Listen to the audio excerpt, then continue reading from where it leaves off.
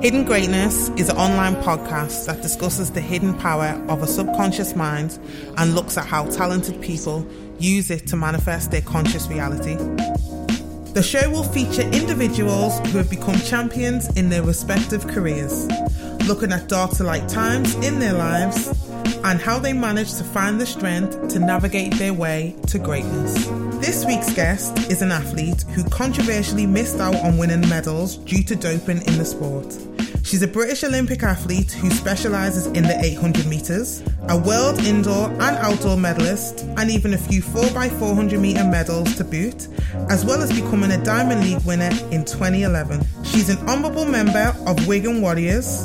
It's the Pocket Rocket herself, Jenny Meadows. Jennifer Meadows, welcome to Hidden Greatness podcast. How are you today? I'm great. Yeah, I'm excited to see you, Annie. Looking forward to it. I know. It's been a while. We last went on a team together 2016. Wow.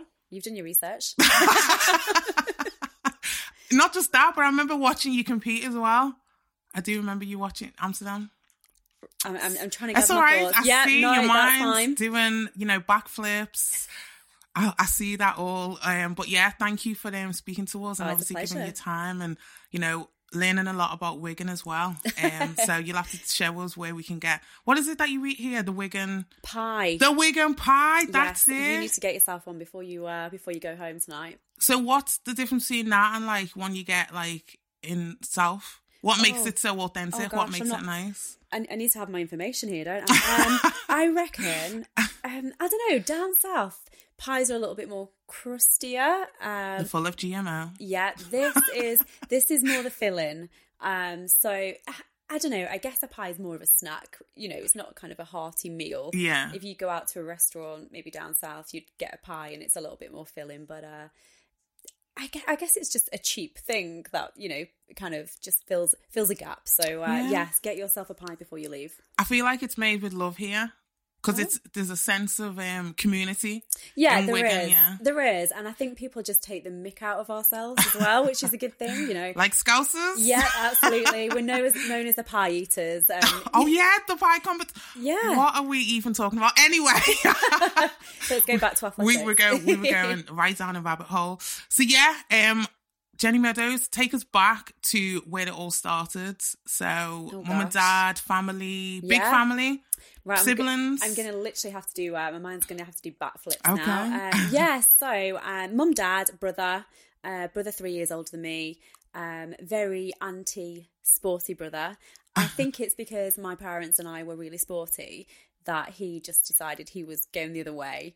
And probably because I was the one who showed some talent at that. I mean, don't get me wrong, my brother actually, when we first started going down to the track, so I'm still a member of the same club that I started off, Wigan Harriers.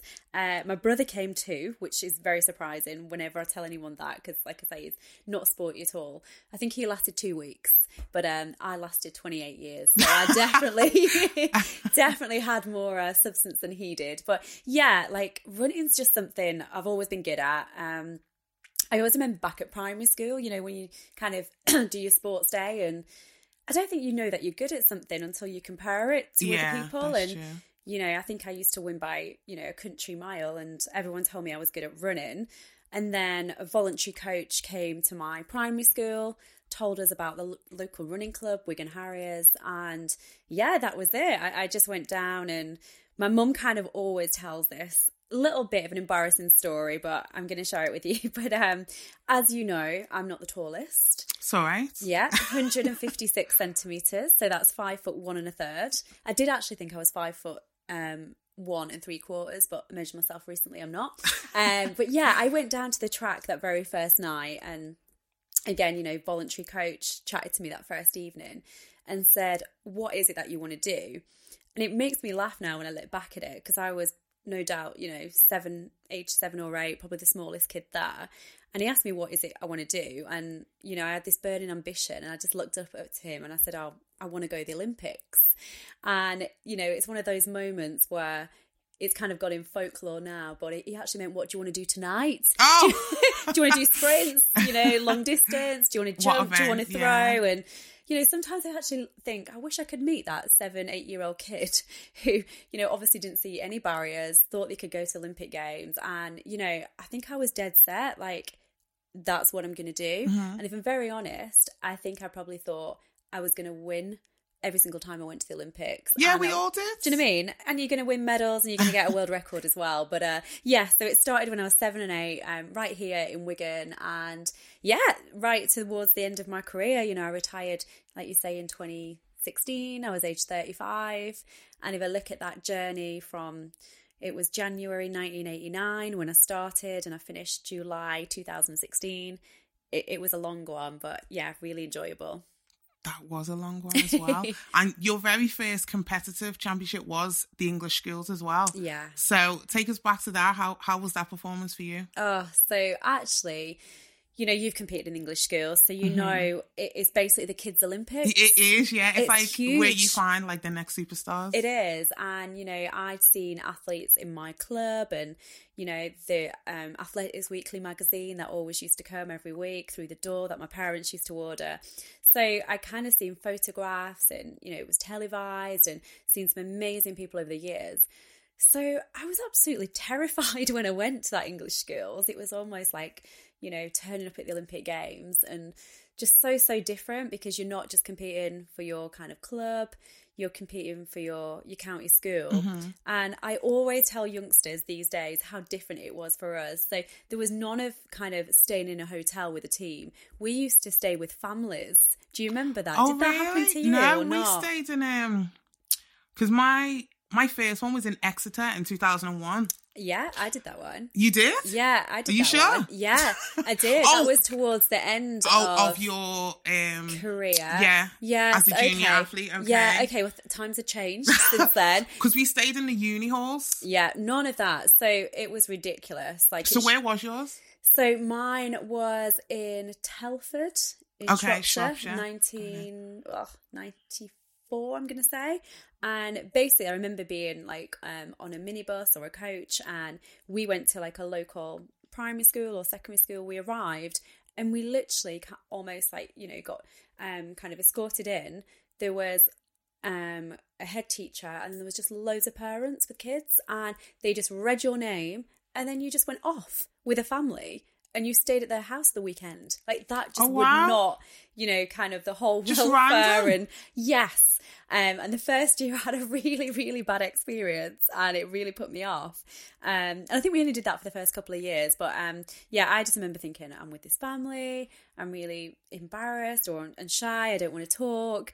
You were eating at the dinner table with them and they didn't really understand the significance of the event you were about to do. So you're nervous and you weren't really yourself. And I ran the heat. I did the junior girls 800 metres. I ran the heat and did really well, ran a personal best, made it through to the final. And then, oh gosh, really kind of overplayed it in my head. Was so nervous come that final. I think I ran about 8 seconds slower the next day in that final and literally I came 8th. I remember running around, just totally had psyched myself out about the whole thing. And, I always tell, again, a lot of youngsters now, just because you see an athlete on television doing really well, doesn't mean these kind of skills come really easy to them. I had to work really hard on it. And the year afterwards, I went back to that English Skills event, knowing what to kind of, expect this time. And I won that event. The gun went, I went, did my old thing. And I remember looking back going, why was it so difficult last year? But it was difficult because it was a first experience and I didn't know what to make of it. So even at kind of 13, 14, I think I was almost doing like a little bit of sports psychology on myself without me actually, putting a tag on it, and just knew what I had to improve on. If I would have ran the time in that final, the first year, I would have definitely got a medal, but I just totally, like I say, overinflated the whole situation. So English Schools was a good kind of like learning ground for me, and I think it has been for so many athletes. Yeah, I think so too. It was definitely the same for me as well, because I wasn't expected to even do anything in my English skills. I didn't even use blocks. What? And I won. Oh my goodness. So you're one of those athletes that I would have seen in the Athletics Weekly winning these things and actually thinking, how has she done that?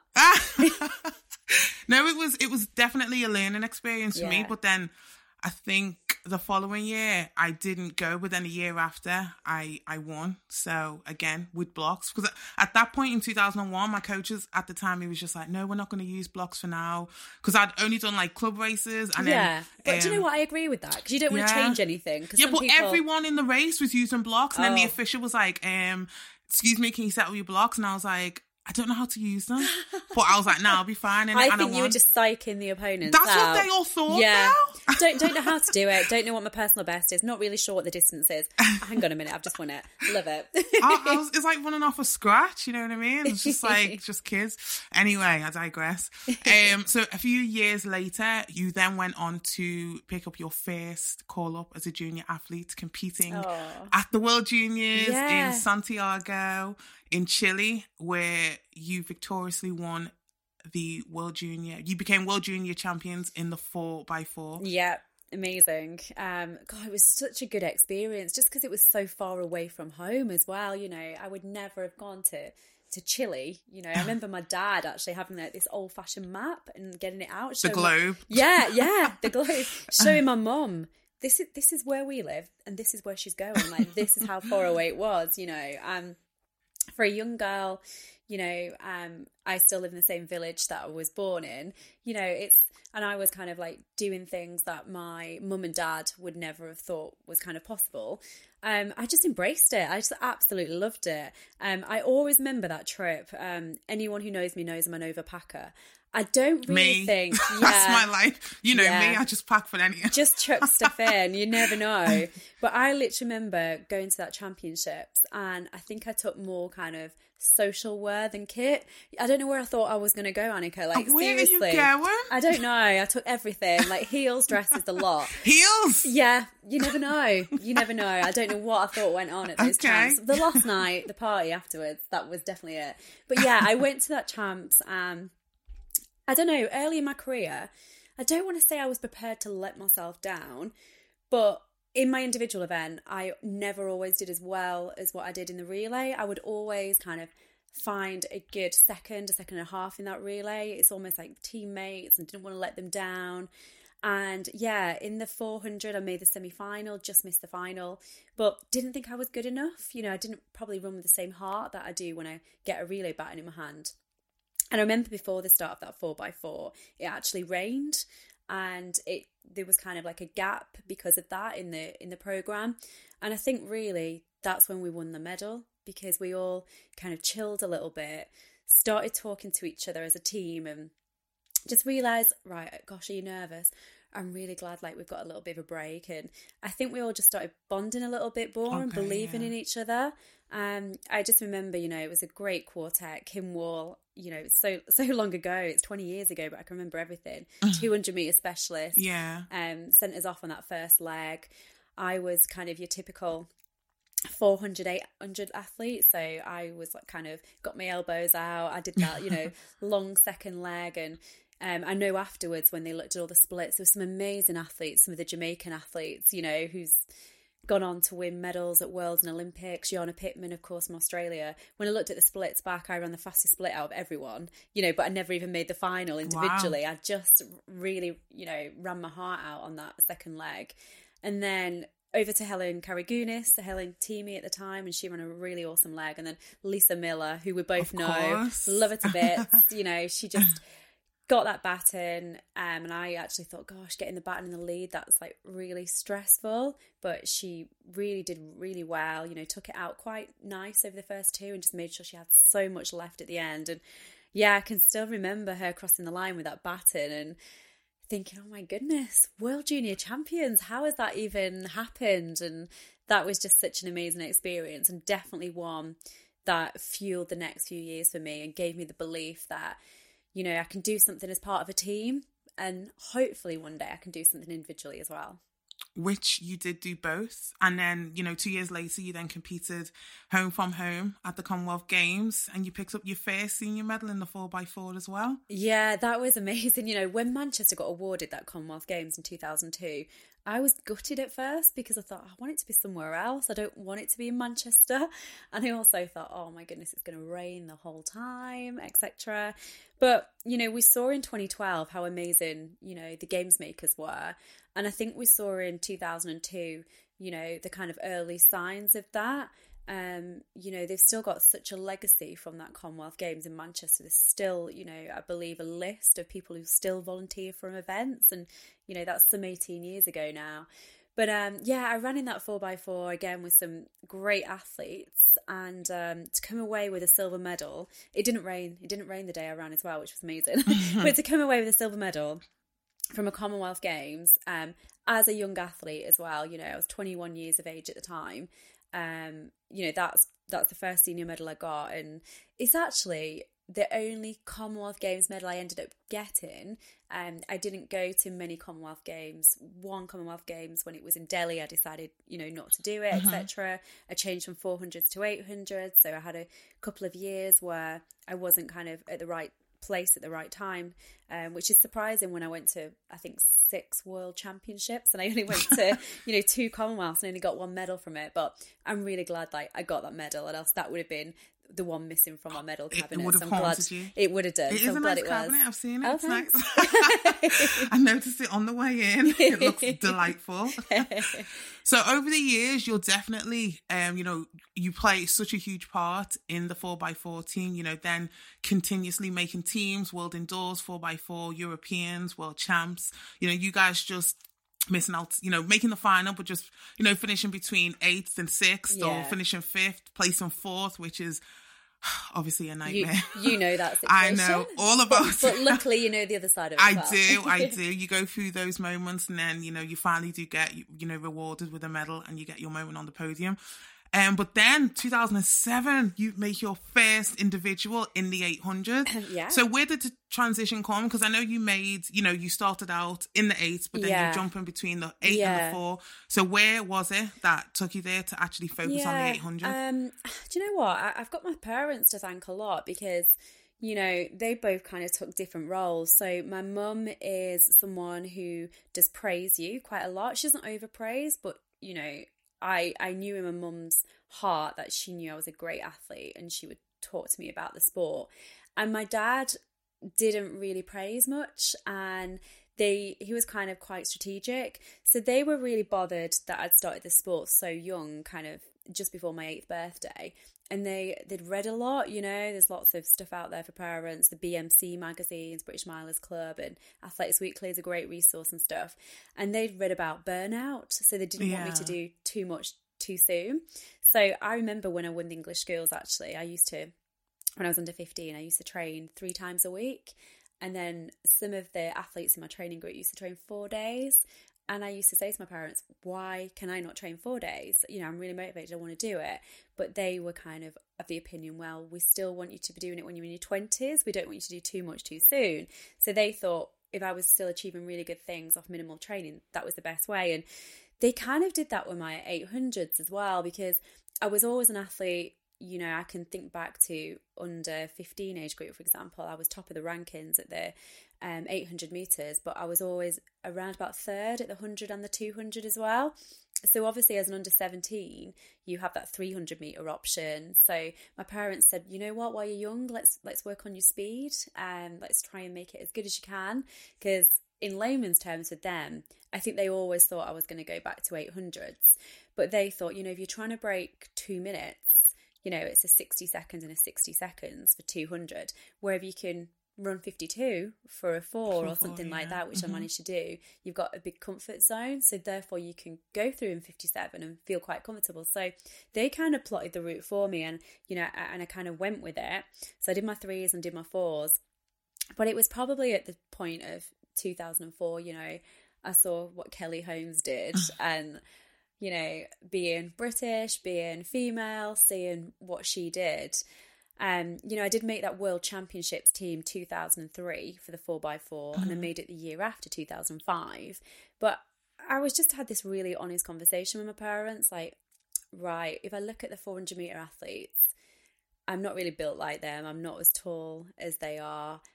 My 200 meters, do I ever think I'm going to run well in the 22 seconds? Well, probably not. I could kind of run 23.7, 23.8 for the 200, which was decent, but I was a strength-based 400 meter runner. And they were like, look, if you can take a 23-second speed into 800 meters, that's going to be devastating as long as you can get the endurance. So I totally knew I would do it at some point. But yeah, definitely 2004, I saw Kelly do what she did. And then that winter, I committed. So 2005 was my first year running 8s. And I think I came third at the British Outdoor Champs. And I thought, oh, you know what? I've never won a medal at the 400, so this is decent. And then 2000, and it was good because I was still making the 4x40. Yeah. So I'd not lost anything, you know. Yeah. I'd not lost out on an individual because I'd never had one. And the same with 2006, you know, make teams in the 4x4 whilst I was trying to build that endurance up. I honestly cannot even explain the difference between 400 training and 800. I don't want to know. No, it's horrible. You just think it's just one more lap. Oh, believe you me, like most 400 meter runners can run a decent 5 or 6, but that last 200, it's shocking the difference. Like if I knew then what I know now, I might not have been so keen to do it. But yeah, I remember in 2007, obviously I made the team for Osaka World Champs, and I think, you know, I went there with no pressure, made the semi-finals. I think I remember thinking I was 11th overall, obviously 8 making the final. And I thought, you know, I was a good semi-finalist. I wasn't too far away from it. And then that just really, obviously having an Olympic Games a year after just really whet my appetite. And I thought, no. I literally remember so many conversations with people. I remember one with Marlon Devonish, and he was like, oh, such a risk that you went from the 4s to the 8s. Like, I don't know if I was already an established athlete, whether I would do that. But, you know, my sights weren't just on winning relay medals and being in squads. Obviously, I thought I trained hard enough to try and get an individual slot. So it definitely paid off. And, you know, I look back and I think I finished my career when I was 35. I think I owe my parents, you know, a lot of credit for making sure I just wasn't an 800 meter runner for all 28 years. You know, I had probably like a 10-year spell where I didn't do lots and lots of 800s. So I think that kind of decision and that strategy making, which I bought into it, really allowed me to have that kind of sustained career. Do you know what's really interesting listening to you say that? You really don't hear from athletes, you know, athletes that we've probably been around who have their parents guide their career for them. But your parents did it in such a strategic way to help you have longevity.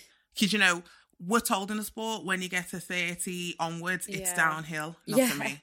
But I mean, now I'm 35, but yeah. But yeah, so young. Yeah, but like it's definitely refreshing to hear. So, you know, that must have been a massive, massive help for you. It was really good. And I don't know how they kind of had the knowledge of it, if I'm honest. I think they just, you know, they just read a lot. And I think, you know, I put myself in their shoes now. If you have got like a talented son or daughter, you know, you shouldn't just leave it to the coach and people like that. You have to kind of do your own research, don't you? So yeah, I mean, I did appreciate it at the time, and I did know like not other parents necessarily come to every training session like my parents would. Well, my mum more than anything, but you know, I used to laugh, like even when I was 35, like my mum would still come watch me train once a week, which was cute, and everyone would be like, oh, is your mum here tonight? And I'm like, yeah, it's quite nice. She still loved like getting involved and seeing what I did, and obviously left it to the coach. Like they never took on a coaching role, so there was no like interference or... No, never took anything like that. But you know, I think it was just those discussions at home. I always remember like at the end of the season, most years for 3 or 4 years, and I'm not a crier, you know, but and I don't know why. I think a girl always goes to the dad. I'd always like have a little cry at the end of the year going, oh, you know how hard I work and didn't quite achieve anything. So I think it was probably a bit of pressure from them. They probably sat down and thought, oh God, how are we going to, you know, help and negotiate this? So yeah, really refreshing, because sometimes you hear about pushy parents. Yeah, a lot. Where they weren't pushy. I kind of say instead of being pushy, they were more kind of pushing. So they, you know, a young person doesn't kind of, the brain's not fully engaged and you don't think rational, do you know what I mean? Yeah. So I think they just like helped guide me and suggest things, and it was all like, yeah, that sounds good idea. So yeah, it was really good. Now we're in 2008 where you are working towards your first Olympic Games. Yeah. But, you know, in that particular year for yourself, I know as well as training for the Olympics, you were also dealing with, you know, loss and grief of your father. And, you know, that's something that I've also gone through, haven't gone through it myself in 2012. So how did you manage it? Because, you know, I didn't know until afterwards as well, when we were out in Beijing. Because, you know, how was it making the team, having to deal with that? Because, you know, the Olympic trials is the absolute worst. Because, as you know yourself, it's do or die, you know? So, yeah, how was that year for you? Really tough. It's funny because, like, we're a really private family. It's just like, I always laugh and say it was really idyllic. Like, my mum's dream in life was to get married and to have a boy and a girl and call them Andrew and Jennifer. And, like, that was her dream. And, like, I'm like, you know what? Everyone's got different dreams in life. My mum achieved hers, which was awesome. And yeah, in 2008, it was one of those things where my dad had actually had cancer 2 years earlier, but never told anyone other than my mum. So they dealt with that on their own. And they must be good actors and actresses because I don't remember anything about it. So I literally remember in 2008 coming back from warm weather training, and I lived away from my parents then. I'd moved out of the family home. And I remember just coming to the house unexpected. They weren't expecting me. And I remember walking in and my dad was like quite ill. And I was like, what's going on here? Dad's never ill. And then they say that dreadful C word, you know, and I was like, what? You've got cancer? And they were like, we've got over it before. It'll probably be okay. And it just happened all so quickly. So 6 weeks later, that was it. He wasn't here anymore. And it's one of those things. I think you either fold or you just dig deep. I remember I had this terrible training session to do the day after it was scheduled. So that was on the Monday. And I remember already on the Monday being nervous about a training session that I had on the Tuesday. It's like a split 800. So you always run as fast as you can on the 500. Well, I'd probably say like 95%, but you know 500 hurts, you know what I mean? You're going to die anyway. Yeah. And then a really short recovery, maybe 90 seconds, and a 300, whatever you've got left. And I remember literally thinking, oh God, I've got that session tomorrow. Because an athlete just thinks that way, don't they? Yeah. And I was actually it was still the Golden League then. I was doing my first Golden League that weekend.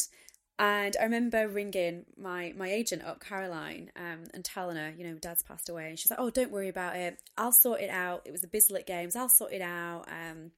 Cancel you. And I was like, I'm not cancelling. I need to do this race. And she's like, oh God, will you be able to do it? And actually, athletics was so important to me at that time because it was my normality. And whilst everybody else kind of was breaking down around me, I just focused on that. And it just helped everybody else out, you know. And I thought, if I can just make everyone smile for a short period of time, watch me on TV, I do well in a race, it'll make them all forget it for half an hour.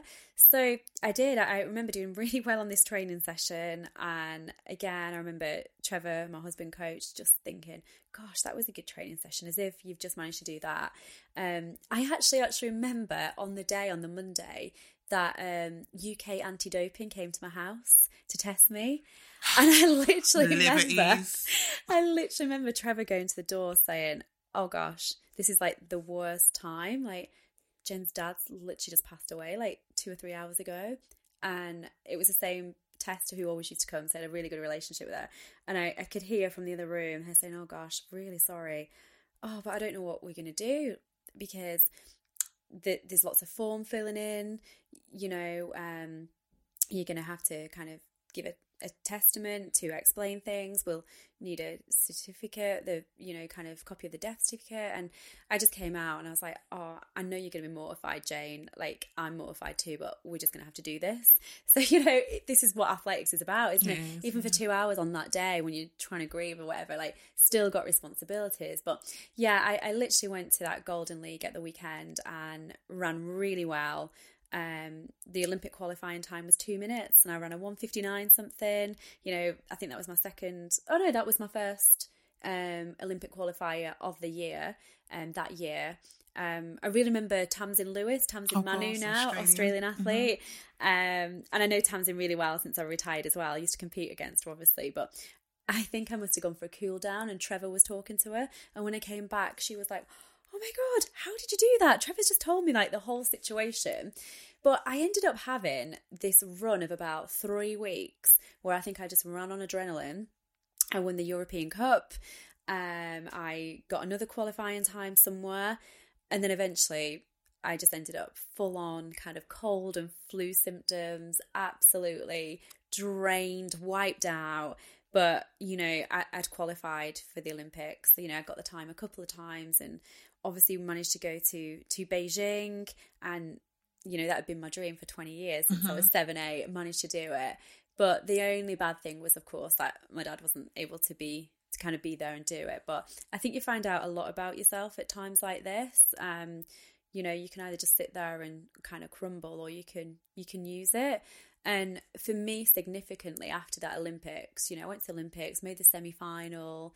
That's kind of what I was supposed to do. But I really, really remember that winter, I kind of had a moment where I was like, okay, so I've been to Olympics, I've dealt with all of this stuff. Am I going to actually try and win something now? You know, it was a real turning point for me. And I used to get nervous before races. And then my whole mindset changed. And I was like, look, it's just a race. It's just an 800 meters. I'm running twice around a track. It's nothing in relation to life and death. Like, come on. And I just think I had a real mental switch. And thankfully never looked back the rest of my career after that.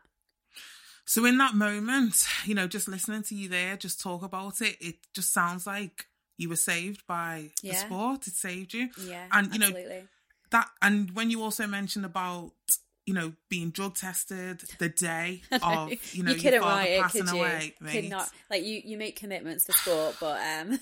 That's a liberty for the stars. But you know what I realised as well? Again, like I said, haven't gone through a similar experience. You know, as athletes, we get hurt and we have an injury. We have some type of medical support.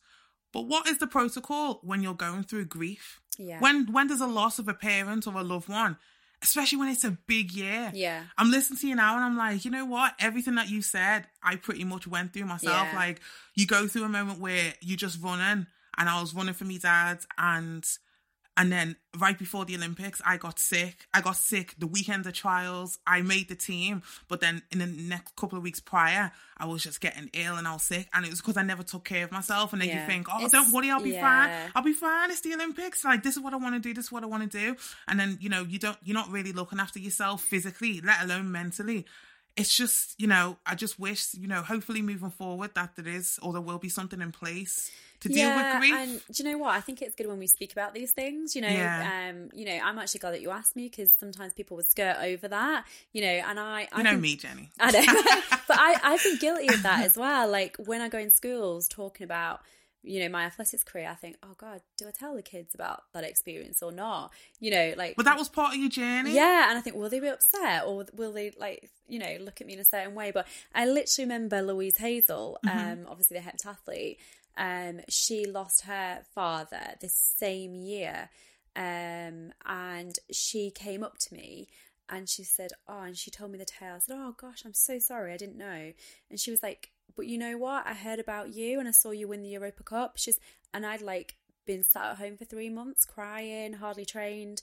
And then when I looked and I heard about you, she was like, Ryan, I just need to get up and sort it out now. So I think talking's a huge thing. And sometimes you think only yourself is kind of going through an experience, but there's always people going through those sorts of things. Yeah, definitely. Hopefully, you know, we can talk about these things, because injury is one thing, and dealing with, you know, different sorts of mental health issues within a sport.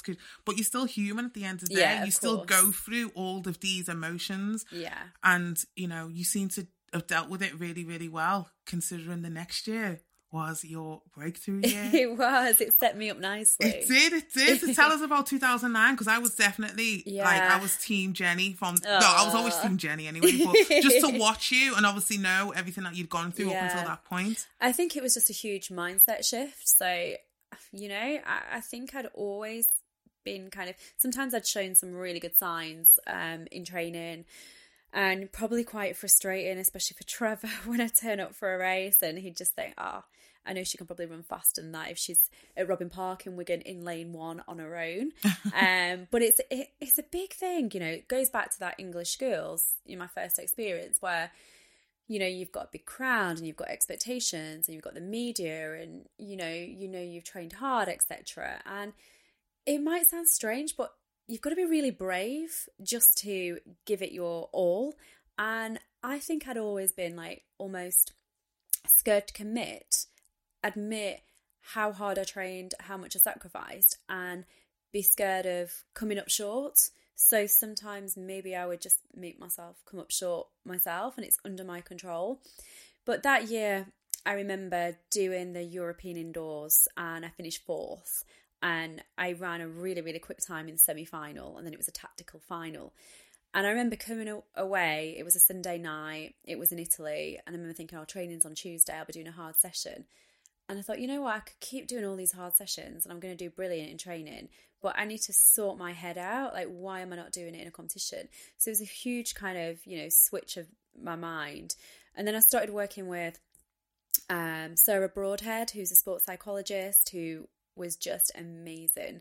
So she followed Steve Peters's chimp model, yeah. And I'd worked with sports psychologists before, some great sports psychologists, people, employed or recommended by the British Olympic Association, etc. And, I just think they didn't give me the real understanding and probably the tools to deal with things. So yeah, I know my heart's going to get elevated. I know my palms are going to be sweaty and, things like that. But just explain why. Let me find the reasons and the warning signs and let me manage it. So as soon as I spoke to Sarah, she said, oh, you're going to have to put a lot of work into it. But I was at the point in my career where I was like, well, I need to, because this is the final piece of the jigsaw for me, but it's massive. And yeah, from working with Sarah, literally, she'd explained, it's going to take 12 to 24 months, 1 to 2 years before you get these skills. I just bought into it so much that 4 or 5 months later, I had that world champs medal in my hand because I knew I needed to take it seriously. So she just really helped me understand how the brain works. And people don't realise this because I think I play it quite well, but I'm quite a feisty person. No, really, Jennifer? Oh, really? Okay. So I am really feisty, and everyone's always like, oh no, you're really controlled. But yeah, if people know me well, like yourself, I am really feisty. So I am quite emotional, and if I get a piece of information, I react that way quite a lot. And even though externally my body language might not show it, inside my head, it can be analysing things, it can have emotion, it can switch off straight away if someone delivers a certain piece of information to me a certain way, or I kind of comprehend it that way. So just understanding why I do things and how I react just made, I always started laughing at myself. Oh God, I do that. Oh God, yeah, I do that. And little things like Trevor would say to me before I went into the call room before a race, one of his things he used to say to me is, okay, kid, stay out of trouble. Which seems like a throwaway comment, but when you're, just about to almost, as I perceived it, go into battle, he's telling me okay, kid. So straight away my brain's thinking, oh, I'm young, I can't cope with this, I've not got the coping skills, and stay out of trouble. I'd be like, trouble? Is there going to be trouble? So straight away I was almost on the back foot, and just a little throwaway comment where he thinks he's saying the right thing to me. So we just really worked with my team about what language they speak to me, how to say things. I worked on lots of different tasks. So I just made the 800 metres so simple. So I used to have conversations with Trevor. Oh, if it's a fast race, what are my tactics? If it's a tactical race, what are my tactics? And then I realised, you know what? I'm in the race too. So what's the best way for me to run it? And in the end, how do I become a threat to everyone else? What's the best way for me to run this 800 metres? And I remember talking to Sarah, and I came off after a race, and she said, tell me about the race. And I would tell her all this information. Well, such a body went off, and such a body was in my lane, and then such a body did this, and such a body. And when I came to the end of it, she was like, wow, that's a lot of information to process in less than 2 minutes. So I just didn't process any information in the end. I almost had a computer program in my head. I had 8 words, one for every 100 metres. And no matter what was going on around me, I'm going to say these 8 words. I'm going to action these 8 words. And it was the simplest. It was like I'd been an actress on a stage and I hadn't learned the words. I'd got no script. So I was going to races with a script. And I just did my 8 words, which corresponded to an action, and just became a lot better runner. And, you know, nothing to do with anything physical I did in the gym or on the track or on the hills or my long runs or anything like that. It was just getting my brain in gear. I just had a cute computer program that I just pressed go, ran it, and just almost tried to become non-emotional and just do my 8 words regardless of what everybody else is doing. And I'd walk off the track going, that's the easiest thing ever. Like, why have I not been doing this before? It's so simple. But that was the key for the rest of my career, really.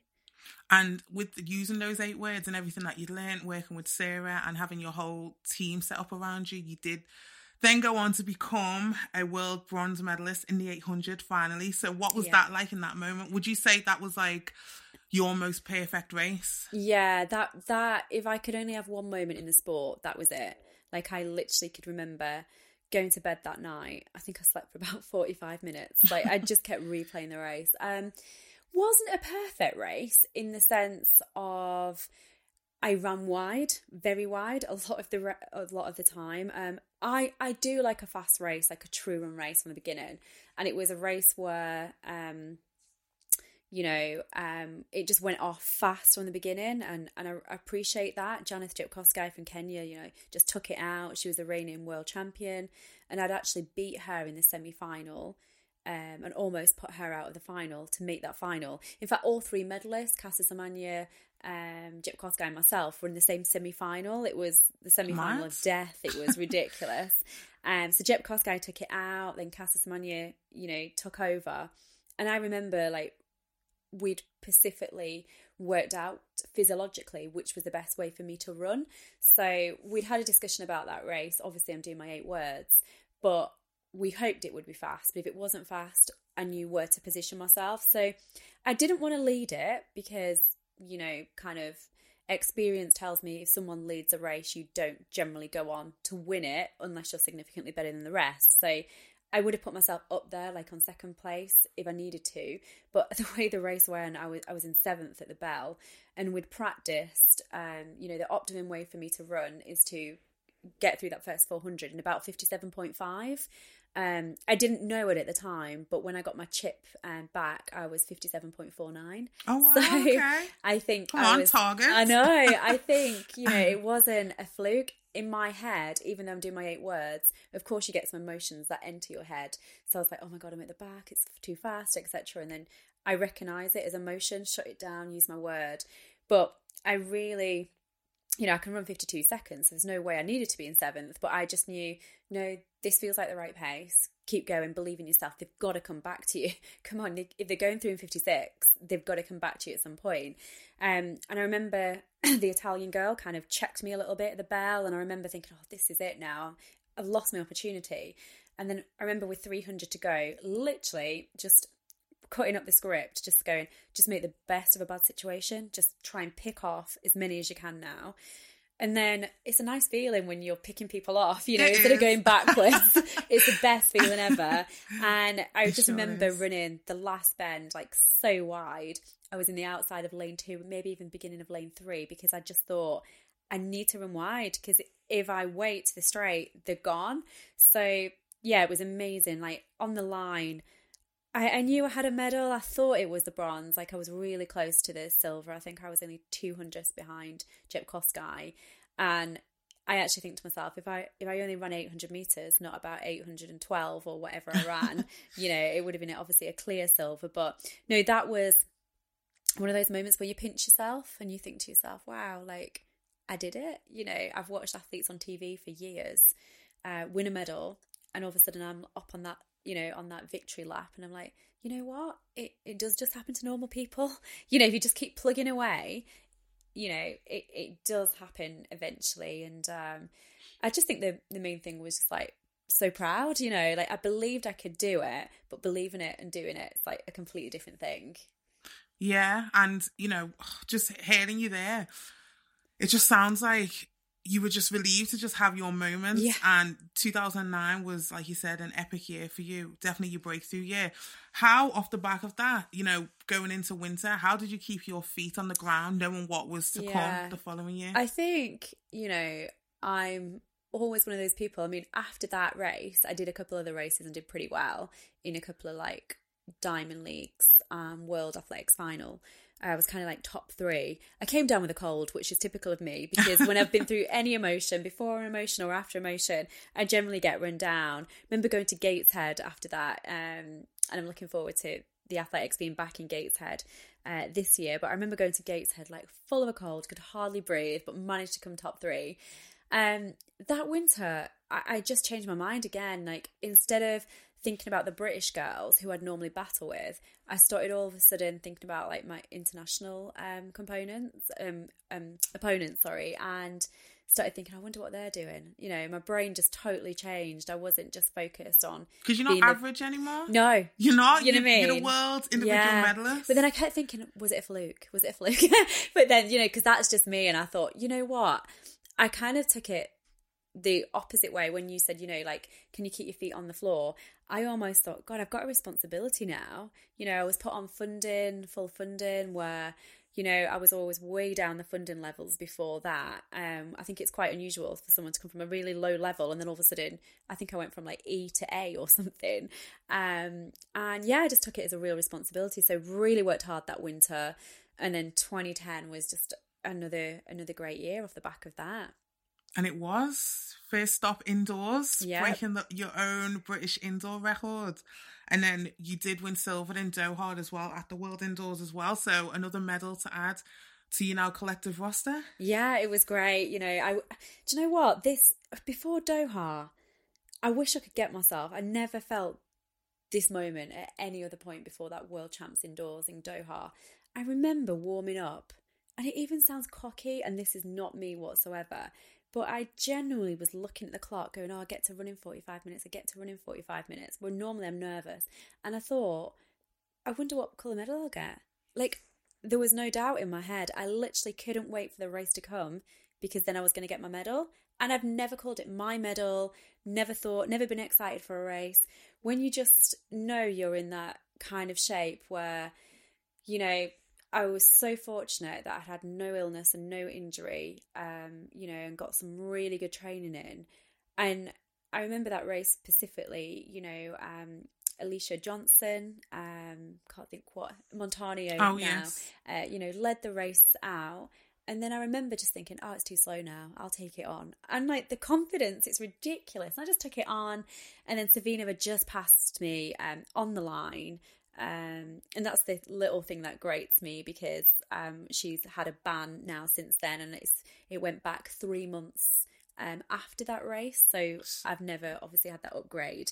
But you know, I walked off the track and I ran 1:58.43, and I thought, to do that in a championship race with no pacemaker, indoors as well, and I was like, you know what, I was more impressed with the time even than the medal. And I thought, right, okay, I've got a world indoor and I've got a world outdoor medal now. Like, come on, start believing in yourself. You need to. Yeah, I honestly don't believe that there's anything wrong with having that moment. You know, I listened to you then just talking about you, like saying, oh, well, you know, this might sound cocky. Yeah. There's nothing wrong with that. No, but believe you know what? in your source. Yeah, I know. Because every athlete goes through the exact same thing, because... what do we call it? Imposter syndrome. Yeah, we tell ourselves this is not where we're supposed to be. We're not supposed to believe where we are right now. You know, off the back of, you know, winning a world medal or Olympic medal, going into the following year, you're literally waiting for your moment where you're just like, nah, this ain't it. Like, now I'm going to go back to 5th or 6th, and then I'm going to have to work myself back up again. Yeah, we do that all the time. Like you were saying, like, you know, it went through slow, and then you just went through, you know, the second lap with a whole heap of confidence. There's nothing wrong in that. You know, and I think if I think back to, you know, the year before that indoors, at the European Indoors, and I'd run that amazing time in the semi-finals, and then I allowed the final to be really slow. A year later, for me actually to think, no, it's a world champs and it's too slow, I'm going to pick it up and go to the front and not have those thoughts, well, I can't do that because it's a world indoors. I can't do that, because I used to generally have those feelings all the time. And that's kind of why I don't think I won medals as early as what I could have probably done. But I always think if I had two moments, the two that we just spoke about, Berlin, because it was that first amazing moment, And then just the complete confidence that I had in Doha, you know, no one was stopping me from winning a medal. And, you know, I went on to win other medals, but just never got myself in a headspace like I got myself for that race in Doha. Athletics would have been a lot more pleasurable if I would have had more moments like that. But yeah, I just was my biggest backer before that race. I think it's fair to say you definitely used that a couple of months later. At the Europeans in 2010 as well in Barcelona. Yeah, no, that was completely different, that one. So I had an injury. I'd had a bit of a niggle that year, and I had 7 weeks off at the beginning during the season. So I'd opened up that year, and I'd gone to the Diamond League in Shanghai and done really well.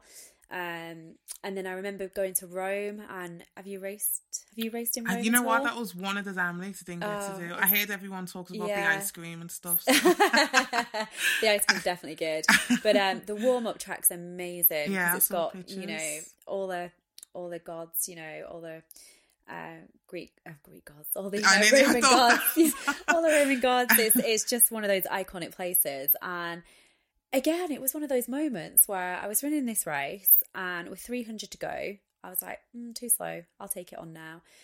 And I've got such a good sense of my body as well. You know, come back to, you know, that Berlin race when I knew I had to run 57.5. So I did 57.49.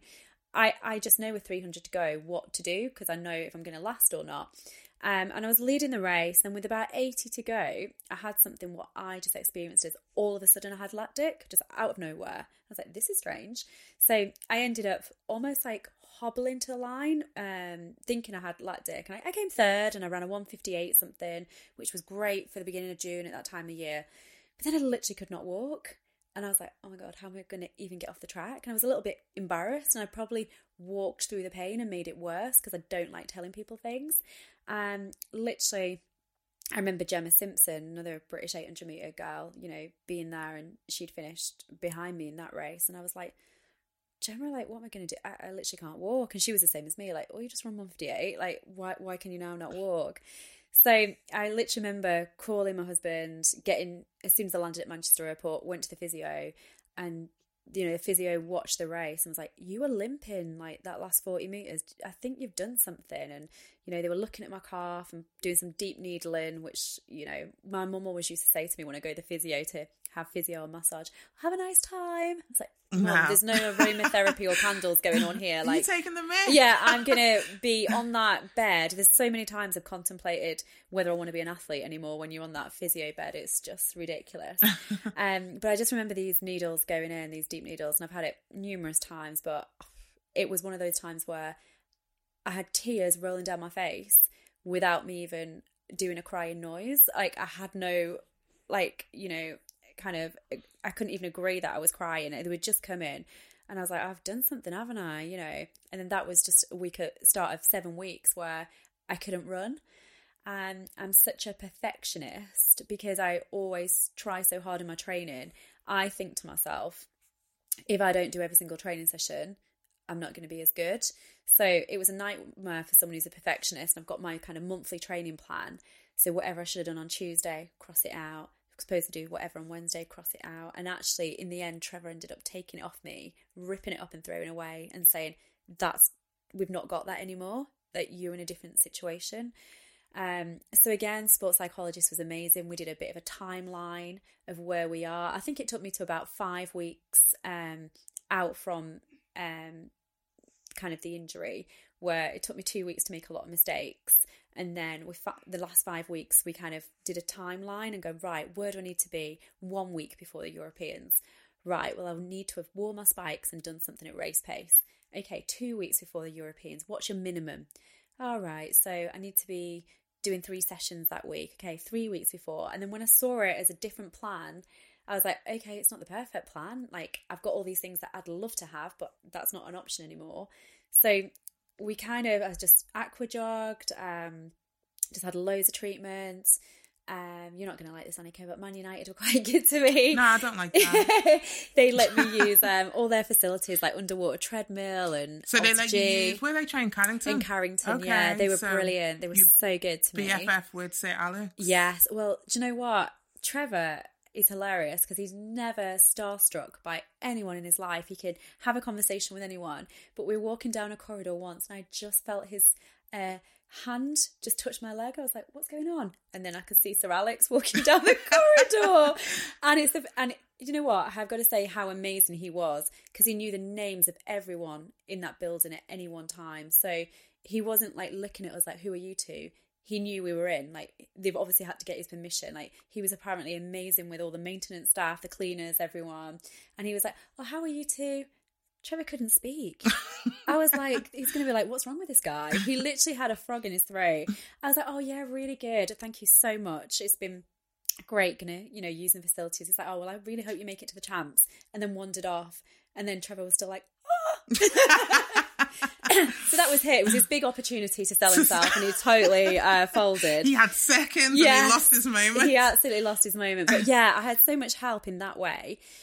And then, I went to Barcelona and it was this whole thing. Like, it was an Achilles problem. It was Achilles tendinopathy and into my calf as well.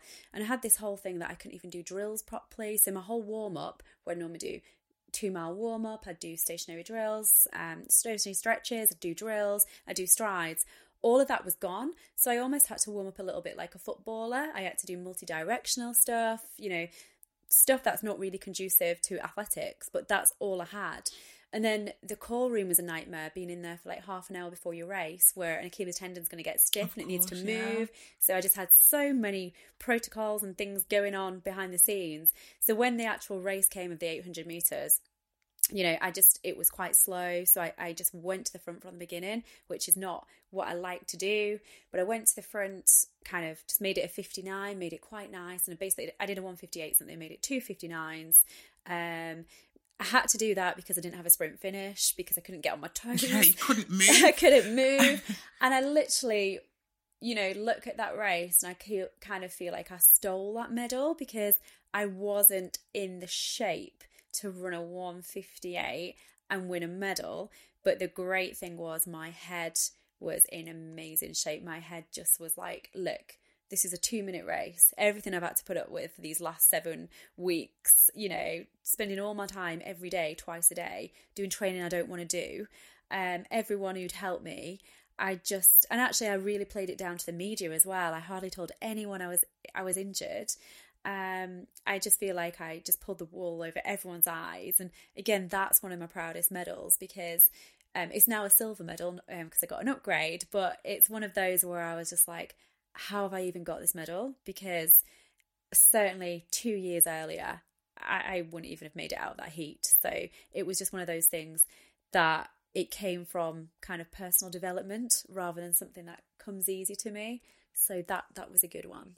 Yeah, I think the personal development is all part of it. So you saying like, oh, I think it was stolen. I think it's stolen. I don't think it is. Yeah. I just think we just go through those moments. And, fortunately for you, you did have help. Imagine being able to turn up at Carrington, Man United's ground. Not that I would, obviously.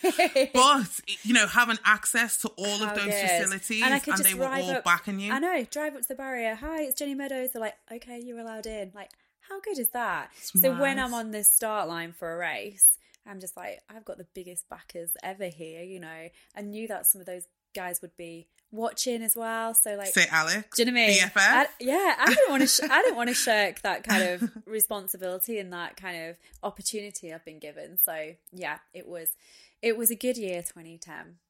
It was. So, just listening to that story of having access to Man United and having a great support system around you, over the years during your career, what was it specifically that motivated you during those moments where you just felt like giving up with the injuries? That's a good one, that. I think just because I did the sport for so young, and it becomes your identity. Do you know what I mean? Like, obviously we'll come to it, but in 2012, when I actually missed the whole of the season, I remember, having this conversation with my brother, who I've already said was not sporty whatsoever. And when I couldn't run, I remember ringing him and I was like, so, Andrew, like, if I don't run, what am I doing? Like, what are my days about? And it was one of those moments where you just think, my goodness, life is bigger than this. He was like, well, you're a daughter, you're a sister, you're a wife, you're a friend. And I was like, oh my goodness, I am. So I think probably like family, just having those people who are around you and, you know, understand you. I think a big part as well for me was obviously Trevor, because, you know, Trevor came into my life when I was quite young. So we were dating from when I was age 16. So gosh, back in 1990, end of 1997, going into 1998, and ended up being that coach role as well. You know, you know, obviously know, you know, you've got to be around somebody, find someone in your life who fits your lifestyle. And that's quite funny how he started coaching me. You know, he suggested it when we were kind of dating and we're both athletes. And I was like, no way, we're never going to do that. And then literally like 2 years later, when he retired, I was like, you know what, you really get me. And it's not even about the event and things like that. You can learn that sort of stuff. But you get me as a person. So I think just having someone every day, you know, it's a privileged position when I think about it. You know, I was in receipt of lottery funding, but, you know, we were kind of like, how can we actually use this? Let's not just have it as savings. How can we actually use this to make me a better athlete? And we decided, well, you know what, that can be your wage. So why don't you give up work? So what was his job? So he used to work over at Sports City in Manchester as head athletics coach. So part funded by England Athletics, part by Manchester City Council. So every day, you know, we had this whole routine. Like we had one of the rooms upstairs in our house, which was like our physio room. So I'd get up and, you know, he knew my Achilles needs mobbing and this needs doing. And, you know, even before I go out on my morning jog, I'd had a 20-minute session to make sure my hip flexors were okay, etc. And he'd often come on the bike with me. And then everything to what am I eating for lunch? You know, Trevor's the chef, so we, you know, I made him work for that wage. Do you know what I mean? Sure. Every single penny. Absolutely, you know, and all of that sort of stuff. To there for my training sessions. Would even come to physio stuff with me. So if something was tight, he knew how to do some treatment on me at home, and obviously all the camps and things like that. So I literally had no excuse, you know. At the same time, I'm proud of us because we did just use every resource we could get, and we didn't just sit back and expect things to come to us. So I've always been based in Wigan. I didn't put myself, you know, at the high performance centre or anything like that. We made our own team. So we sourced our own strength and conditioning coach, we our own sports psychologist, nutritionist, you know, really put the team around me. And I think, now I remember Charles Van Comeny, who was a head coach for a number of years of British Athletics. He came to Wigan and he watched me. I was training at Wigan Warriors because they allowed me, the rugby league team, they allowed me to use their gym. So Man United and Wigan Warriors, why are you trying to skate over it for, Jennifer? You're really skating over these big league people, you know. People really, yeah, they really like backed me, which was amazing. But I remember Charles coming into Wigan Warriors and, you know, it's not like Man United. You know, he'd gone to Chelsea the week before, and I think he probably actually turned his nose up at these facilities. But they're great for rugby league and so much better than what I could access as an athlete at my local running track, you know, at Robin Park.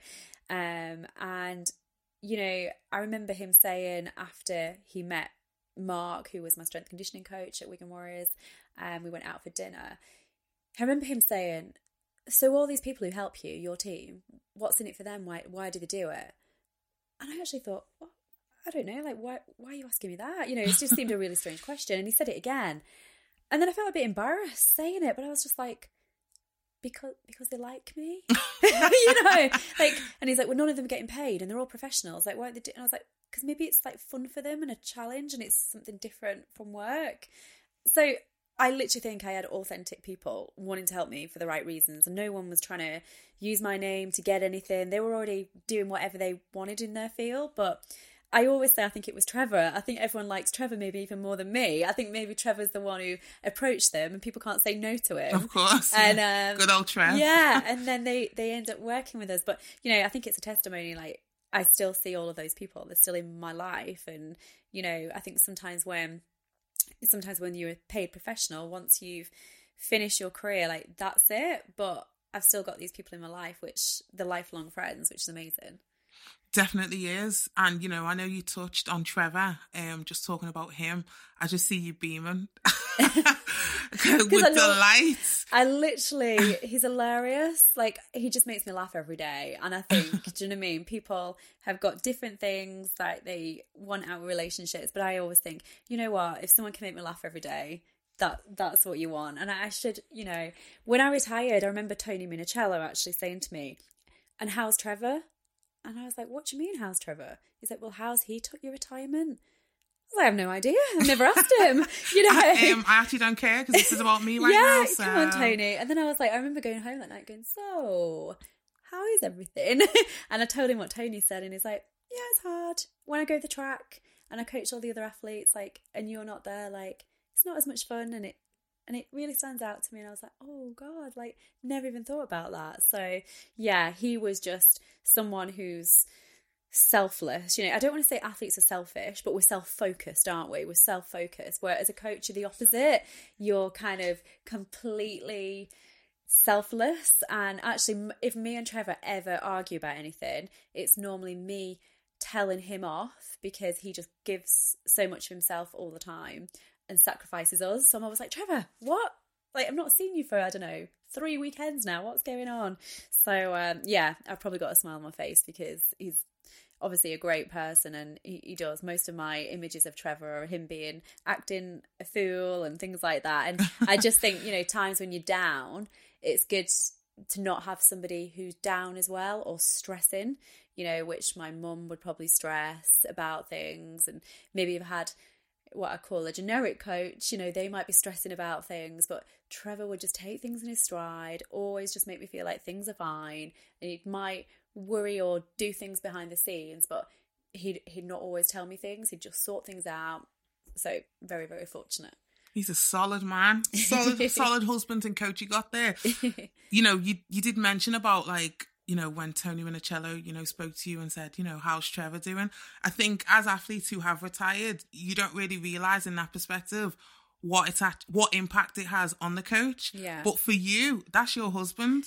So you're talking about, like, selfless and not selfish, and you're thinking about all you, but you don't think, like, that's my husband as well. Yeah. That's something I need to make sure he's okay. Yeah, and you know, I don't know if there's something that, you know, we talked earlier about, you know, people being there for you during grievance and during, you know, when you've retired.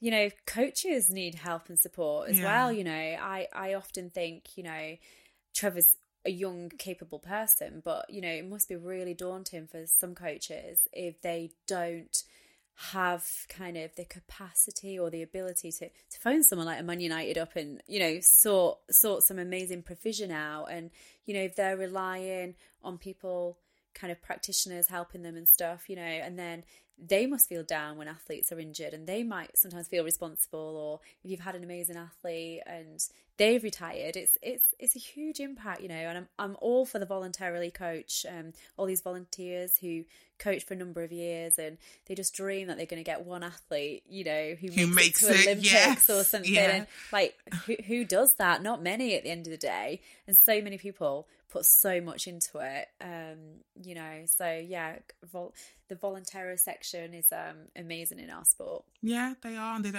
don't get the credit that they deserve as well. So moving outside of the sport, in the middle of your career, you also became an honorary Scouser. Oh, I did. Studying at Liverpool John Moores University in the middle of your career and doing a degree. So what was that like?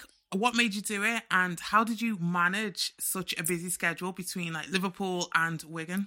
Yeah, so I lived at home. That was part of the deal. So I remember literally saying to my parents, "So if you buy me a car, I can just, you know, commute every day." So yeah, that was a good deal. So yeah, I did something quite strange where most athletes at the time were all going down, like, the sports science route and things like that. And I just wanted to do something different. So I did my degree in English because I kind of enjoyed that subject at school. It was tough though. It was a tough subject course. It was really tough. I think I made life quite hard for myself doing that. It was something. I'm one of these people, if I've done it, I won't back down from it. So I remember at the end of the first year, you were given an elective. So you did another subject alongside it, just in case you didn't enjoy it and you did better in another subject. And I did business, and I actually was doing better at business than English, but I went back down from a challenge. So it was a tough 3 years, kind of, you know, driving to uni, driving back, etc. And, you know, living at home as well, didn't really get into the whole university kind of life and stuff, which maybe for an athlete, it was the best thing. I mean, I think the options are so much different now. You know, we've got so many good universities around the country who really understand sports. And, you know, one of the things I do for British Athletics is I work on the Futures programme. So we give, you know, all the athletes so much better advice than what I literally got no advice what to do and how to have that dual career, you know, to do your education and do sport as well. But yeah, that 3 years went pretty quickly. Got a couple of good friends that, you know, I kind of got through university and still kind of keep in touch with them, and they've loved following my career. But yeah, it was a good 3 years, but it goes so fast, doesn't it, when you're at uni? Yeah, it does. So you studied during the last couple of years of your career. So what was that like? And what did you actually study? Yeah, so I think it's, you know, that kind of discussion that a lot of people are having at the moment, that transition between being an athlete all your life and then what you're going to do afterwards. So I think, you know, I was really realistic. It was an Olympic cycle. I was going to be 35 in 2016. And so 2 years prior to that, I enrolled at UCLan, University of Central Lancashire, and I did a master's in sports marketing and business management. So I think because I'd done a little bit of business in the first year at uni, the first time round in my undergrad course, I kind of really was interested in that. Then I think as well the sports marketing, just from what I've learned through the sport and things I've got involved in. So it was distance learning, so I could do it over 2 years, so I didn't have to go to lectures, which was good. But I don't know, I feel like when you go back to university as a mature student, like you're more worldly, aren't you? So like I ended up getting... I mean, literally you travelled the whole world. Yeah, literally worldly. And, you know, I remember when I was, you know, when you go to university and you're between 18 and 21, it's still like you've just finished school because you've done school, you've done college, and then you've gone obviously back to uni. When you're paying for it yourself and you're an adult, it's completely different, you know. So I really did loads of studies, like can't even remember doing that many references when I was younger doing that undergraduate study, but you know, did really well. Like was always in the 70s and the 80s. I was like, I'm good at this subject, getting a distinction, this is good. But yeah, really enjoyed it. I remember actually going to the World Champs in Beijing in 2015 and doing loads of my assignments there, and I'm thinking, this isn't ideal really, like I should be concentrating on the World Champs, but maybe it was a good distraction as well. But yeah, I definitely set myself up for a career outside of athletics and something relevant and something I was interested in. So then when 2016 came, I didn't just go, oh, what now? Like yeah. I kind of had things already in the pipeline. Yeah, because that's something that, you know, we don't really tend to think about because you're so lost in the moment, especially when everything is going well. And, you know, I don't know if you realise this, you probably have, but I'm going to tell you anyway. So during your career... so like you. You won your first World Juniors in the 4x4 in 2000. Yeah. 2009, you become a world medalist, winning a bronze medal in the 800. 2010, you then become medalist in the World Indoors and European Outdoors. And then 2011, you then win the glorious Diamond League. You become Diamond League winner. So Jennifer had dollars left, right and centre. But, you know, because you did have such a longevity of a career, you don't appear to me to be the type of person where you were doing it for the love of money, because let's be real, there's no money in the sport. In fact, there was a lot more money, and you can correct me if I'm wrong, especially the way things are looking now. I think there was a lot more money back then when there was a lot more meat available when you were doing the Golden League. Damn, even I got a lane in the Golden League when I was like, you know, 20, 21 coming up in the sport, and I wasn't really running that fast at all, but I'd somehow get a lane. And then you had, you know, a whole heap of meets that you could do around Europe. Yeah. So when you do have, you know, that financial support from winning the Diamond League, becoming Diamond League winner, winning those medals? What impact does that have on you, like moving forward, like with that, you know, having financial, just being much more financial stability, really. Just being comfortable? You know, it's just the way our sport works, where for years and years and years you graft and you have nothing and you'd love like a little bit of help, and then, you know, you're in a situation where you're winning medals, you know, especially that Diamond League, obviously win the title, so obviously, and I collected lots of points, which comes with prize money, running up to it, and then you've got sponsorship, and you've got lots of opportunities to make money elsewhere.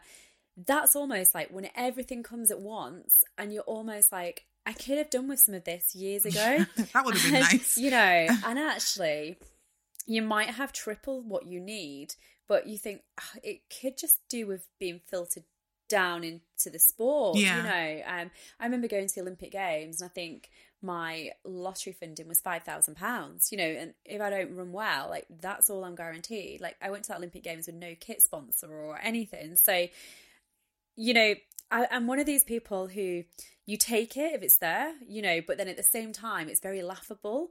And I talked about this to several people at the time, and just saying, wow, you know, even just having £10,000 per year leading up to that, and having some security, you know, you can pay your bills, etc., you know, without thinking, oh, I've got to go and do this meet, or I need to do this meet, or if you've got an injury and it takes you out for 7 weeks, thinking, oh, well, how am I going to survive? How am I going to get paid? Yeah, what's going on here? So that's just the way the sport works, you know, and I don't think there's many sports that works that way, but that's it. It just really allowed me to just leave no stone unturned. So I remember I used to go on training camp to South Africa. So I had a funder, Barry Wells, he's got the Barry Wells Trust, and he sponsors some athletes for maybe 4 or 5 years leading up to 2012, and, you know, a few of us afterwards, Katrina Johnson-Thompson being probably his most famous one. And Barry would give a certain sum of money to me and say, okay, how are you going to spend that?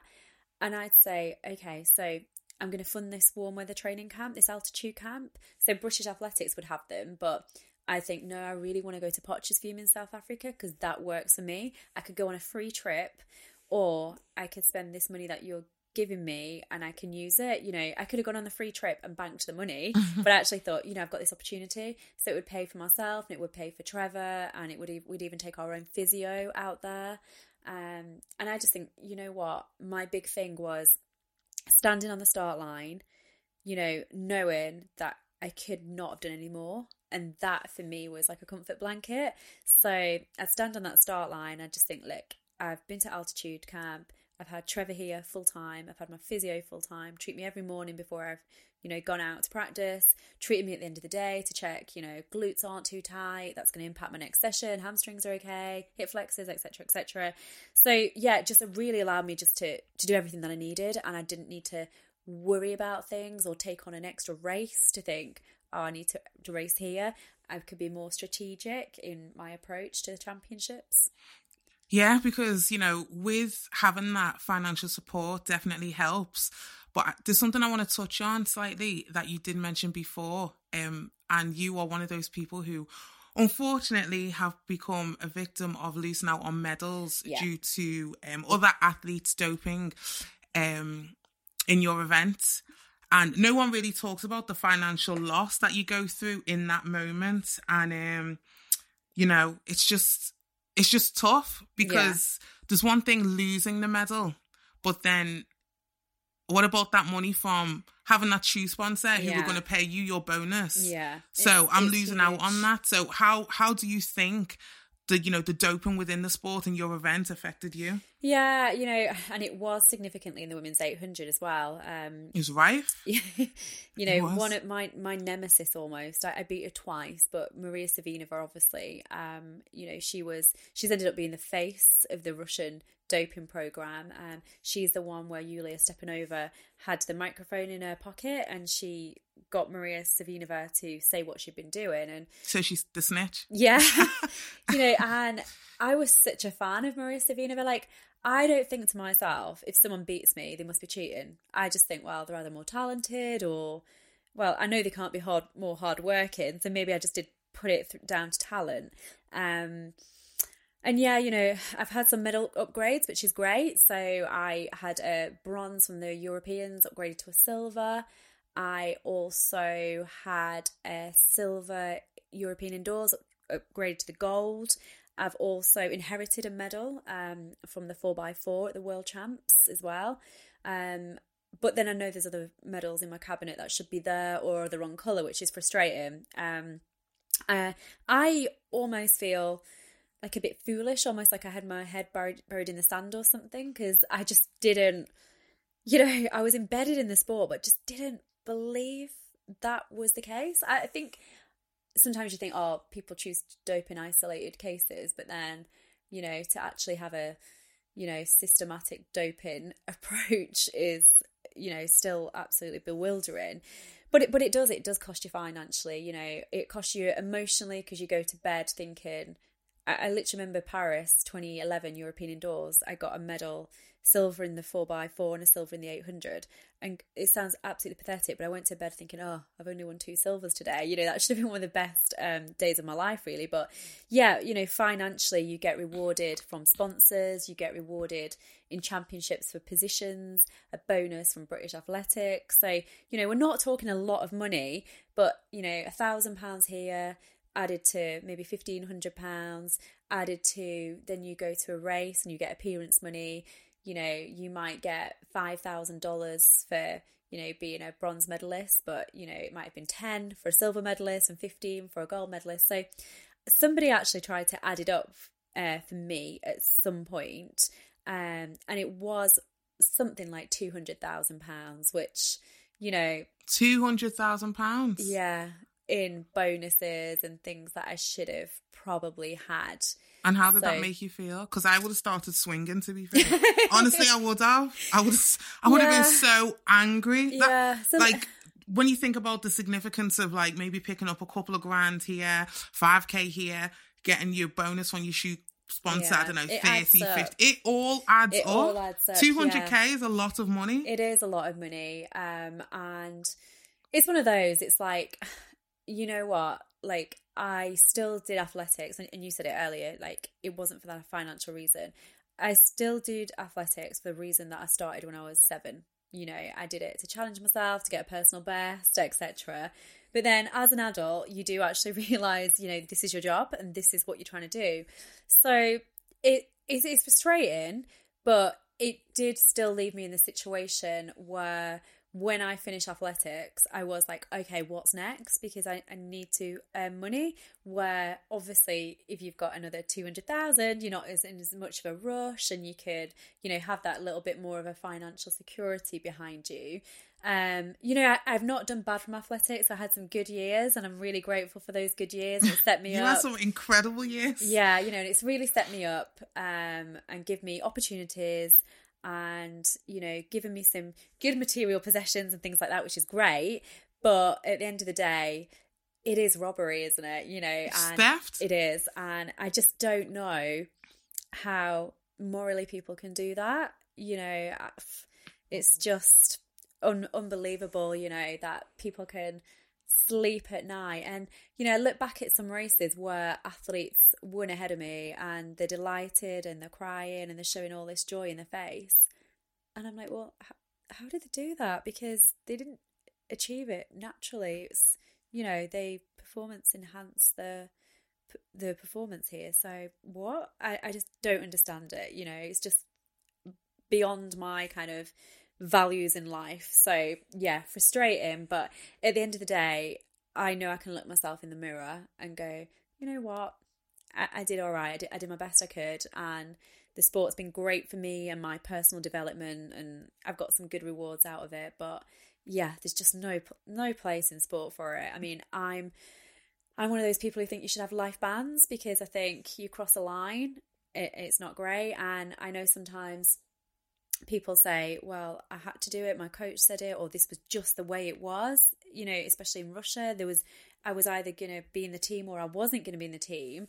And I know Yulia Stepanova, who was a whistleblower, said she couldn't live with herself, so she just had to, get it off her conscience, which we've all got a lot to thank her for, but she's got a far worse life now for doing that. And I know it takes someone really brave to do that, but I think you've got to be able to look yourself in the mirror at the end of the day and be able to sleep at night. And unfortunately, I still think a lot of those Russian athletes like Maria Savinova can, because she just thinks she was in the system, and she's been financially rewarded and she still has some medals and they've never been taken off her. So do we need to go and find her? Find an address? Let's locate her. I know people, No, I don't bet really. You do. No. Jennifer? Oh. That's the end of our beautiful friendship. Just to elaborate on the doping, speculation that was going on around within the sport and your events specifically, were you aware of any individuals that did have some, whispers or going around, or maybe you or Trevor or other, athletes who you competed on the circuit with were like, this person might be someone? Because, it's hard to have to imagine knowing you're competing against someone who is dirty, could potentially beat you, especially when medals are on the line. There's one thing, fighting for a place in the final, with the women's 800, it's first two, and you've got to run 158, 157 to even make the final.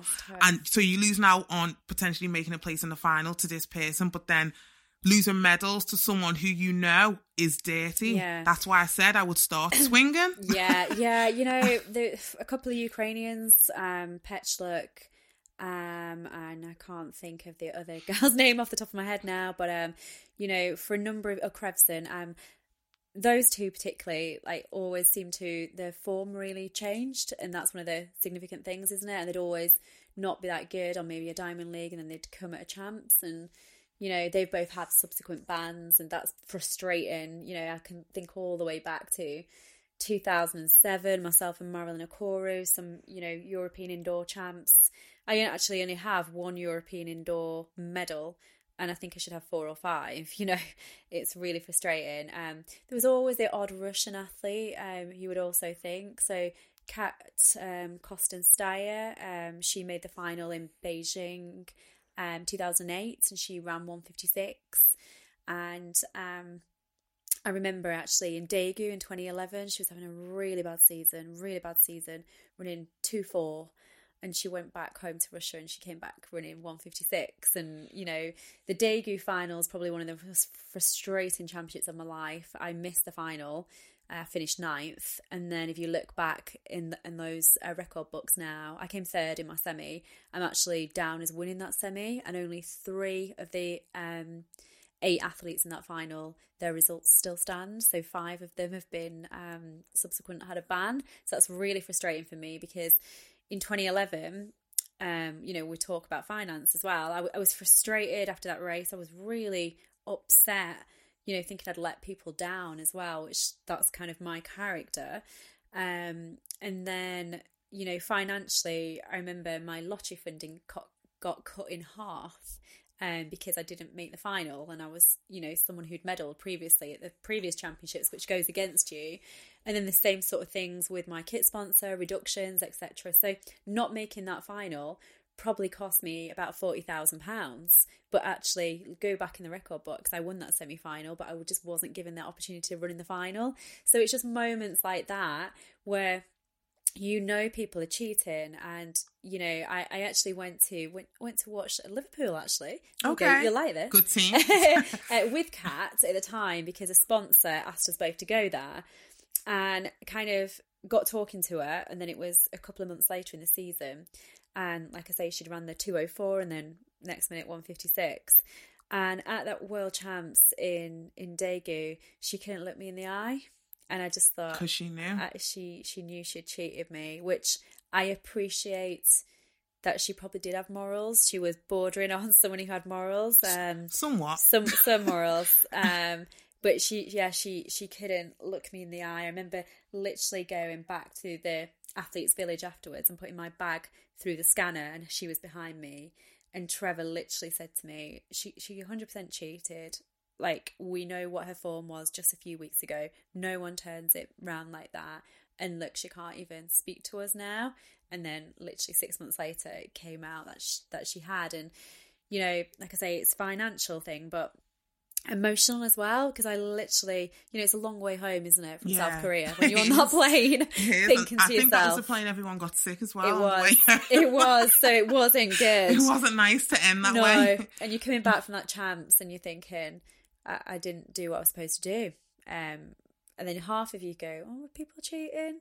And I probably knew they were, like, definitely her on that occasion, but hey, you can't do anything about it. You can only do your own thing. And, you know, like I say, I wasn't in it for the money, I was in it for the medals, and I got some, which I'm really grateful for, but, you know, not necessarily the right ones at the right time in the right colour. Yeah. And just looking towards the end of your career, so it did end at the European Championships in Amsterdam in 2016. Did you know in that moment that you were done with the sport? And what was that like? Yeah, so it was always going to be my last year, 2016. Do you know what? I really struggled from the kind of March time of 2015. So 2015 indoors was amazing. I ran 4 of the 5 fastest times in the world. Won every event I went to. You know, my first race indoors, I won it by 5 seconds. It was just like a low-key meet in Vienna for England. I ran I remember it really, really well, 1:59.21. I remember ringing Trevor up and he was like, my goodness, didn't expect you to kind of come out with that sort of time straight away. Fastest time in the world for the past 5 years. And I was like, gosh, I wonder what I'm going to end up running.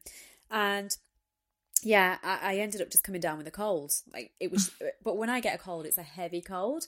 So I have it for like a month, which is ridiculous. I hope you haven't got a cold now. No, I've not. I okay, promise. Thanks. You're not too close to me anyway. There's a little bit of a virus going around, do you know what I mean? Just a small one.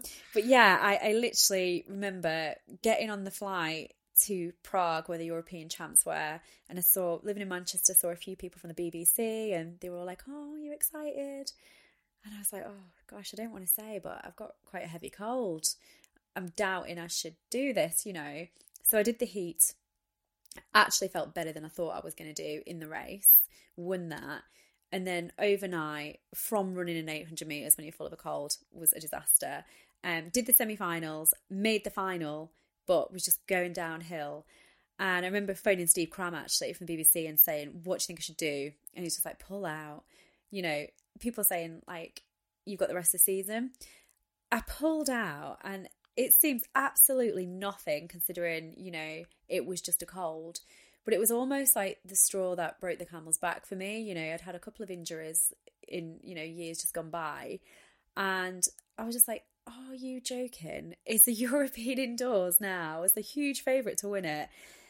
And it was almost from that moment, I almost protected myself from the sport hurting me again and backed off. Now, I wish I could have my time again, and I didn't know I was doing it, but I just couldn't make myself hurt in training anymore. Just couldn't quite find the fight. And all year kind of was running 2 flats, which at the end of the day, every time I ran as well that year, being 35, I got a British Spectrum record, which are not the records I want to be getting. I just want to get a British record. And people were like, oh, you're so good for your age. So I was like, forget that. I'm just so good. I want you to say that. But, you know, age shouldn't come into it, it shouldn't. But I kept running 2 minutes, and, you know, 2 minutes is great. You know, it's the Olympic standard. I think I got the standard because it was a little bit lower that year. I think I got the standard 5 times, but we know in the women's 800 in Britain, it's fire. It's so competitive.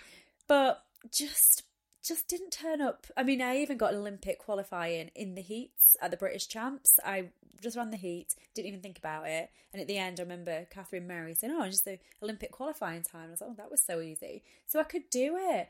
But then just in the final, it's just like I didn't want to be there. I just didn't want to go to Rio. I just wanted out. And it's really, really bizarre.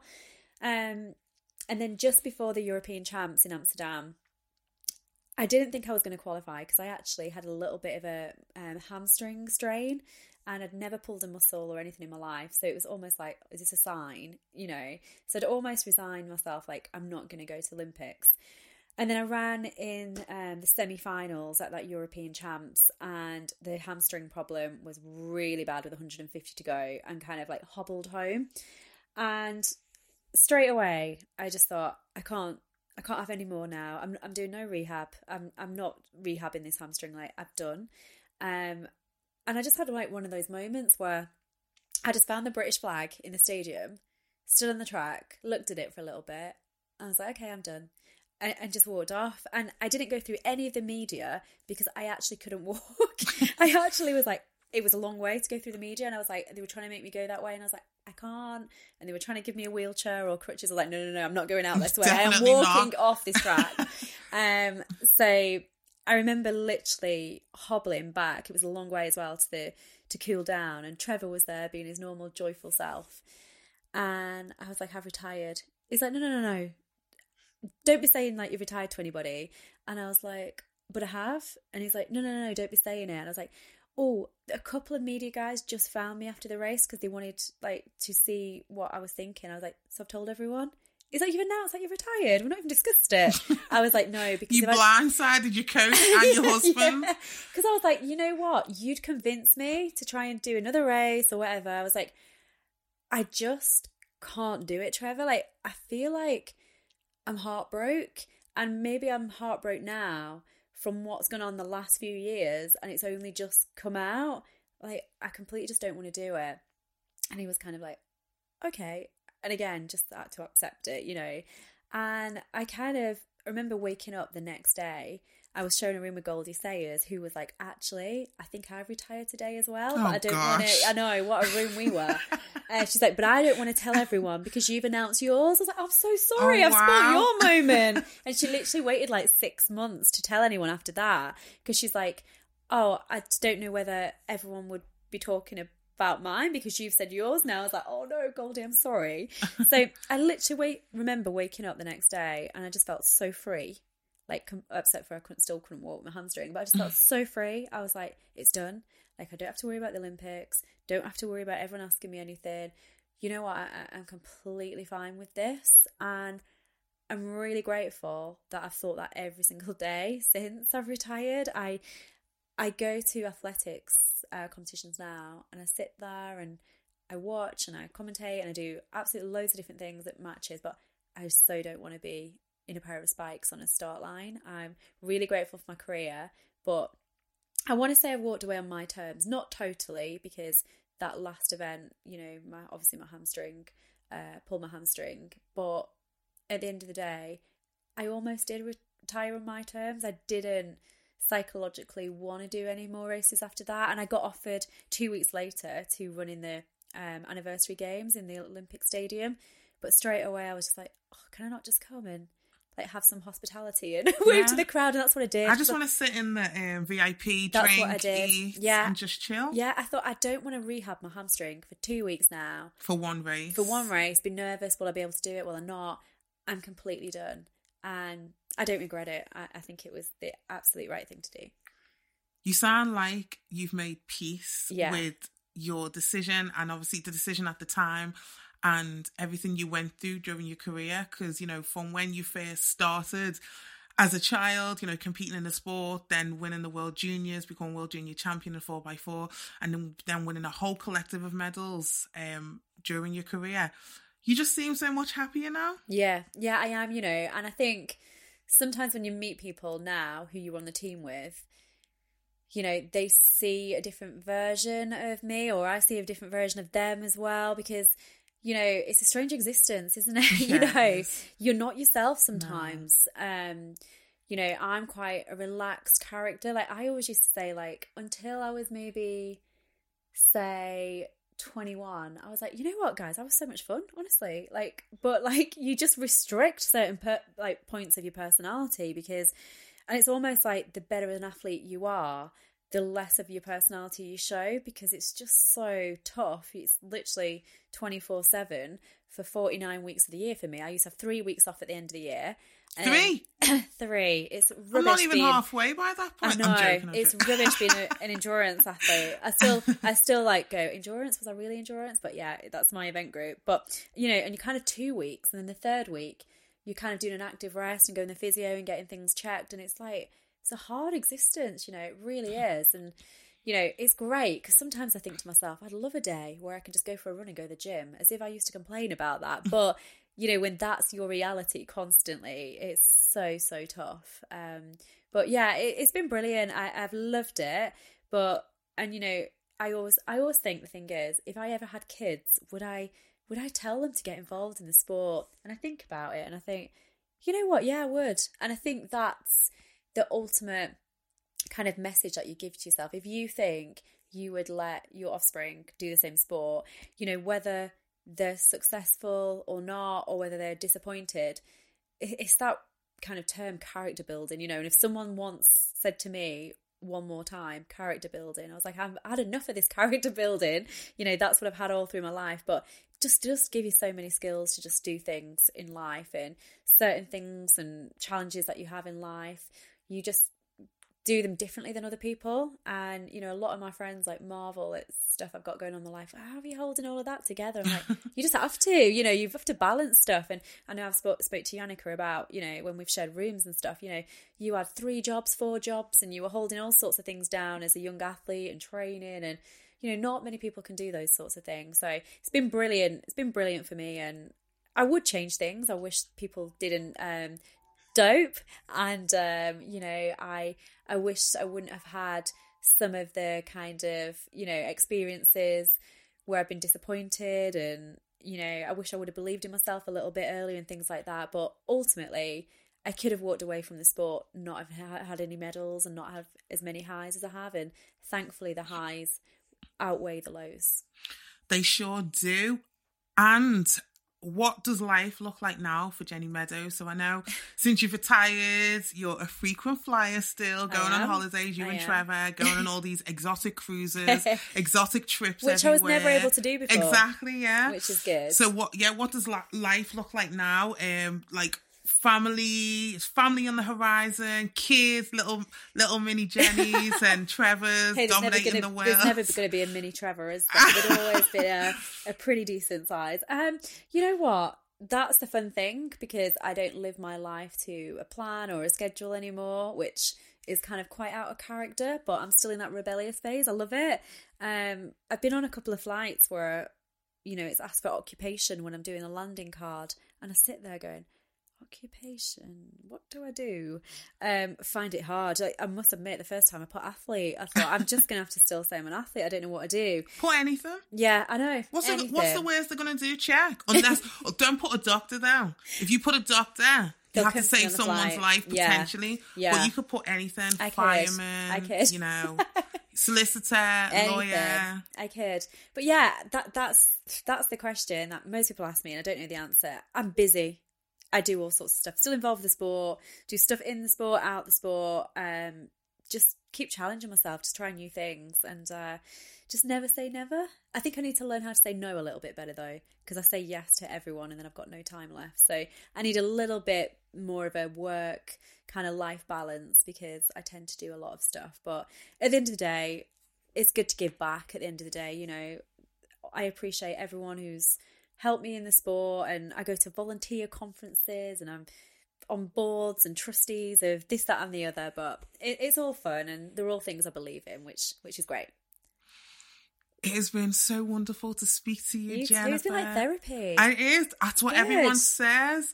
I'm completely unqualified. I'm completely not even trained. I haven't come close to it, but honestly, you've been so lovely to listen to. Thank you. And you definitely inspired me when we were competing. Do you remember the first time we competed?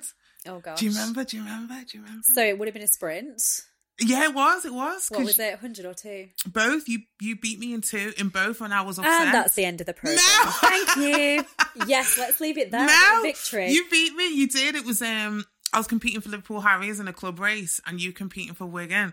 And I think this is when you obviously still doing the 4s at this point. Yeah. You hadn't moved to 8s. Yeah.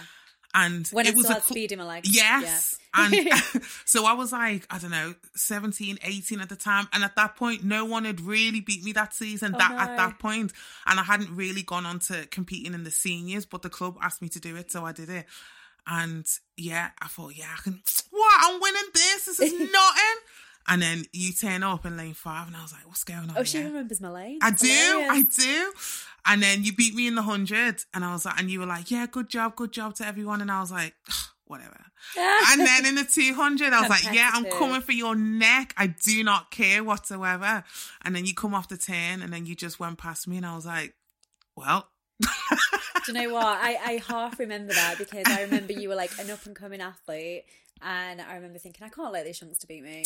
See, it's the opposite, right? Yeah, I think I was like probably under 23 or something. Yeah, you were. I used to do 1s, 2s, and 4x1 for my kids. So they were good matches. They were good. And I think that was, I didn't run for my club that much during my career. But that was one of the moments that stood out. Just because there's a lot of people who participate in the sport, but when you see, because I was an up and coming athlete at the time, you were like a big name in the sport. So when I saw like someone who's actually on the, the GB teams and stuff, I was like, oh, I want to aspire to be like that. Oh, but she beat me. So, but I remember afterwards. I'll take the win. It's fine. But I remember afterwards, after every race you did, so in the 100 and the 200, you literally went round and shook everyone's hand like, good job, girls, good job. And you said it to me as well. And I was like, oh, so I couldn't be obviously mad at you because you I was wanted like, to be mad at me, didn't you? I wanted to, but I was like, she's so lovely in it. She's so lovely. But yeah, I remember those moments. And obviously you were team captain at different championships as well. So Jennifer, it was an honour being on Teammates with you. And thank you so much for sharing your story on Hidden Greatness. Thank you. Thank you for listening. Don't forget to rate, subscribe and like. Tell a friend to tell a friend about Hidden Greatness, which is available on all streaming platforms. Catch you on the next episode. Bye.